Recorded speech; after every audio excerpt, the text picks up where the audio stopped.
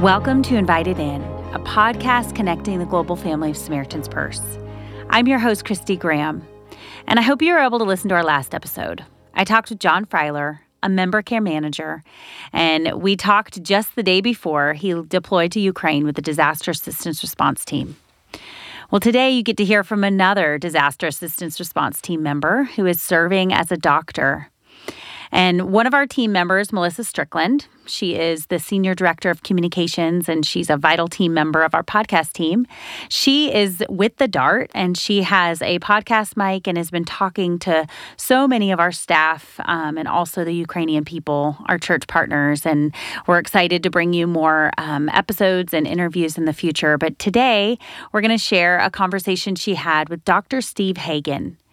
And many of you know him personally. He has been one of the primary doctors at our on-site Wake Forest Clinic here at Samaritan's Purse headquarters in Boone. And he's now serving on this disaster assistance response team, helping to assist both with the emergency field hospital and the clinic near the train station in Lviv, Ukraine. And so I hope you'll enjoy hearing his heart and what he's seeing on the ground there as he ministers.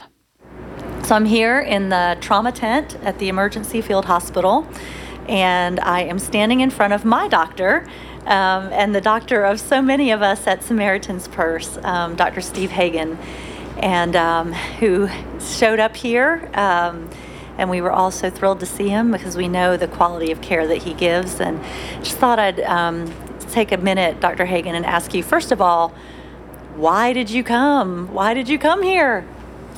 Well, I think like a lot of people, I just came because it was a priceless opportunity to just serve the Lord and be there for people that are in their darkest hours. And it's been everything I kind of imagined it would be. You don't say hope it would be because you don't hope that other people suffer.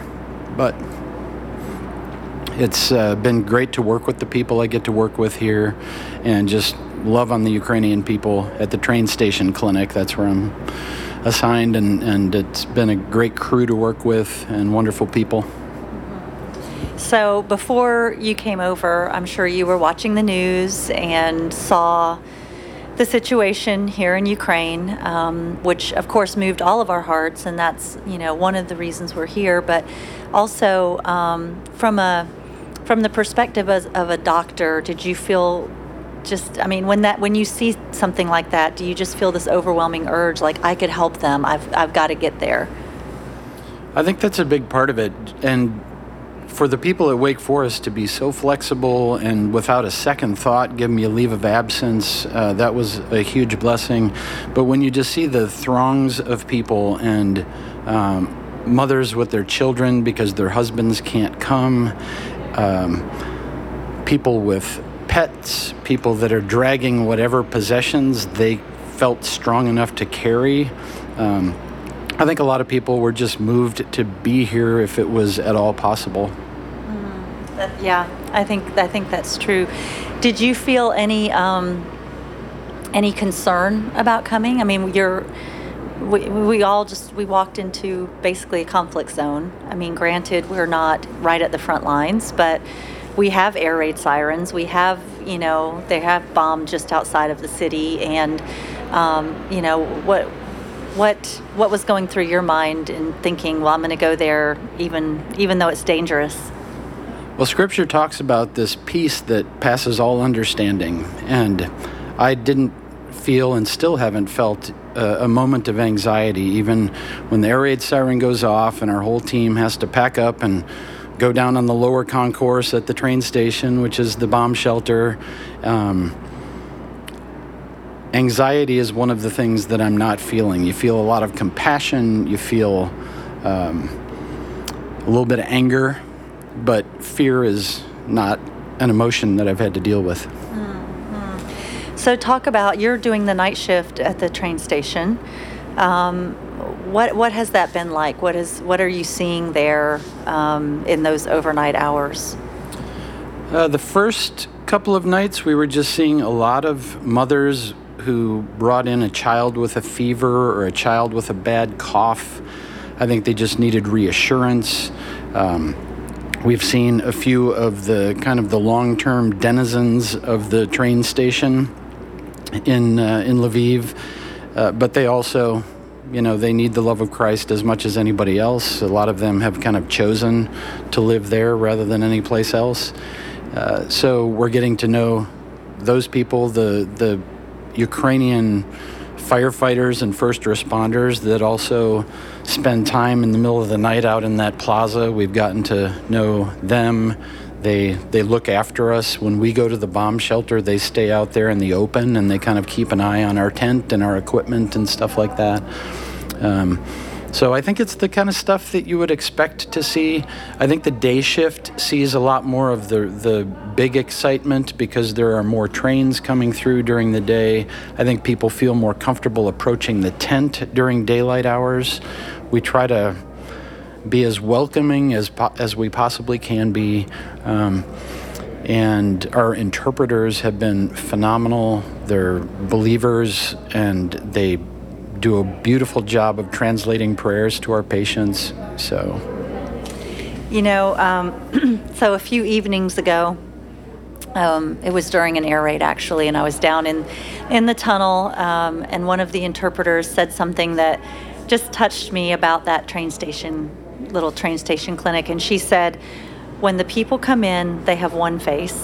When they leave, they have a different face. Would you say that that's what you see as well, that they come in and they have one face? They're coming right off the trains, they're tired and shocked and whatever else. And what does that transformation look like? It's very reassuring to know that the Holy Spirit works in that setting. And I think that's the transformation that you see. People were not expecting somebody to offer to pray with them. They were expecting a diagnosis, maybe a treatment, maybe just a pat on the back.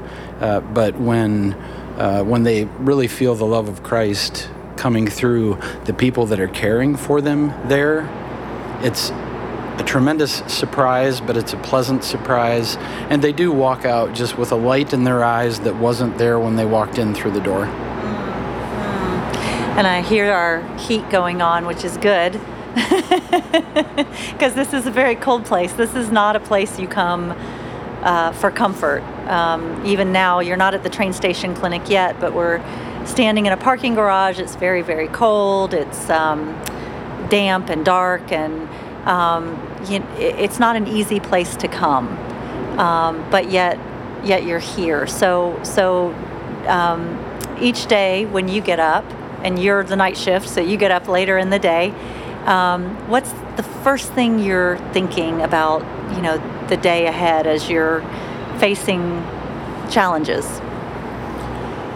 I think just hoping and trusting that the Lord will equip everybody on our team with the tools that we need to take care of the people that are going to be in front of us that day, that we're going to encourage each other, that we're going to encourage even our drivers and some of the people that are in and out of our lives here, but hopefully we're able to have a positive influence on them. I don't really think about inconvenience, or honestly the cold here compared to the cold in Wisconsin is sort of Really? Because I think it's ridiculously cold. Maybe I need a consultation, because I have been cold from the minute I stepped off the plane here, and I have not gotten warm since. But maybe that's the stuff I've made of. Is there a scripture or something that that you think about, a prayer that you pray, or a certain thing from God's Word that you kind of is your core while you're here?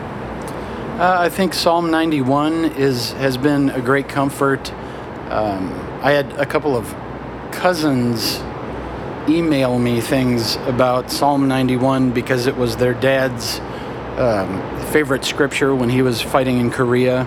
And then Matthew 25, and just, as you've done unto the least of these, you've done unto me. And as you're at the train station at night, you're seeing the least of these, and they weren't 2 weeks ago, right? Or whatever it was, a month ago or 6 weeks ago. These were not the least of these, but yet now they are. And it just shows that it could be any of us at any moment. I don't think we're never promised that our lives are going to be easy, and we hope that we don't have to be faced with that reality the way the people of Ukraine have. But it's amazing to see people that were probably farmers. They may have been homeless before the conflict, and they're certainly homeless now. But you also see people walking through that concourse that are very well dressed and towing a nice piece of luggage behind them, and maybe wearing a faux fur coat and some makeup, and it's really a cross-section of not just Ukrainian society, but I think any society in the West and the world today. And now those people with that nice luggage, that's all they have is that nice piece of luggage and whatever is inside of that nice piece of luggage. And just to see that desperate loss in a moment. And like you said, it's almost all women and children as well. And they've had to say goodbye to the men in their lives, their husbands and sons and fathers, and not know if they'll ever see them again. And for me, that lays really heavy. That lays really heavy to know that these families are being torn apart. And as a dad yourself, that's got to be heartbreaking. Yeah, having two sons that are military age and getting a few looks on that railway concourse, like people can look at me and know that if I was Ukrainian, I better not be fleeing. I better be staying to fight. And anybody between the ages of 18 and 60, if they're towing a piece of luggage, I think everybody assumes that they're a foreign national, because otherwise they don't belong there. Yeah. That's heavy. It is heavy. So how long are you going to be here in Ukraine? I think that remains to be seen. It'll be at least 3 weeks. It could be as long as 5 weeks. Okay. So the most important question is, who's taking care of us, Dr. Hagen? You got that great team with Carmen and Dr. Kimbrough and Dr. Chittister and all of our terrific nurses. It's so true. But you are just so precious to all of us. And, so I'm leaving tomorrow, but I know that everybody who is going to be listening to this podcast is going to be praying for you, because you're such a beloved person in our Samaritan's Purse family. And how would you like for the Samaritan's Purse family to pray for you? I think just pray that I would be equipped with the knowledge and the skills and the love and the compassion that I need in that moment with the person who's in front of me. And then, having seen what you've seen now here at the in wherever we are, Lviv, and at the train station clinic, how should we pray for the people of Ukraine? I think praying for protection, praying for strength, praying for God's unfailing providence, that whether it be food or shelter or clothing, or just that sense of peace in their heart, and maybe the knowledge of where that peace comes from, that's probably as important as anything. The Lord knows our needs far better than we know our own needs, and the blessing is knowing how our needs are met, and that it doesn't come from us, it doesn't come from our efforts, that it all comes from the Lord. And it takes off a lot of the pressure when you realize that you'll be provided for, because Scripture promises that. Amen. Well, thank you so much as you're preparing to go out to the train station another night and probably stand in the bomb shelter another night for who knows how long. That's cold. Now, seriously, when you're out there at night, it's cold. That was cold. Yeah, this was the coldest morning in the bomb shelter, but fortunately it was brief. It was only 43 minutes or something like that, which was great. When you're down there for 2, 3, 4, 5 hours, the night before my first shift, they were down there for 5 hours, and that has to get a little bit miserable. Yeah. You do a lot of pacing to stay warm, and it's not terrific fun, but it could be a lot worse. You could be in the mud in a fighting position somewhere closer to Kyiv or Kharkiv or Mariupol or one of those places. Yeah. Well, we just pray that Lviv doesn't become one of those places and that we're able to be here and help as long as possible, right? So I loved hearing from Dr. Hagen, and I was convicted by his heart to run into the chaos and his obedience to follow the Lord wherever he called him. And I loved how he shared that fear and anxiety weren't emotions that he was feeling, and his honesty of feeling compassion and even anger, but not fear. And again, it just challenged me that although I'm not in a conflict zone, I can still let fear or anxiety rule my heart. And so I was encouraged to cling to the Lord and to be obedient to whatever God's calling us to do and to pray for those that are caught in the conflict. And I want to close reading Psalm 91. I know he mentioned this scripture in this passage, and it's one that I prayed many times over Edward while he was deployed. And I pray this over our Samaritan's Purse team and the people of Ukraine that are working during this crisis and during this time of uncertainty, and they're providing hope and salvation in times of trouble. Here's Psalm 91. Whoever dwells in the shelter of the Most High will rest in the shadow of the Almighty. I will say of the Lord, He is my refuge and my fortress, my God in whom I trust. Surely He will save you from the fowler's snare and from the deadly pestilence. He will cover you with His feathers, and under His wings you will find refuge. His faithfulness will be your shield and rampart. You will not fear the terror of night, nor the arrow that flies by day, nor the pestilence that stalks in the darkness, nor the plague that destroys at midday. 1,000 may fall by your side, 10,000 at your right hand, but it will not come near you. You will only observe with your eyes and see the punishment of the wicked.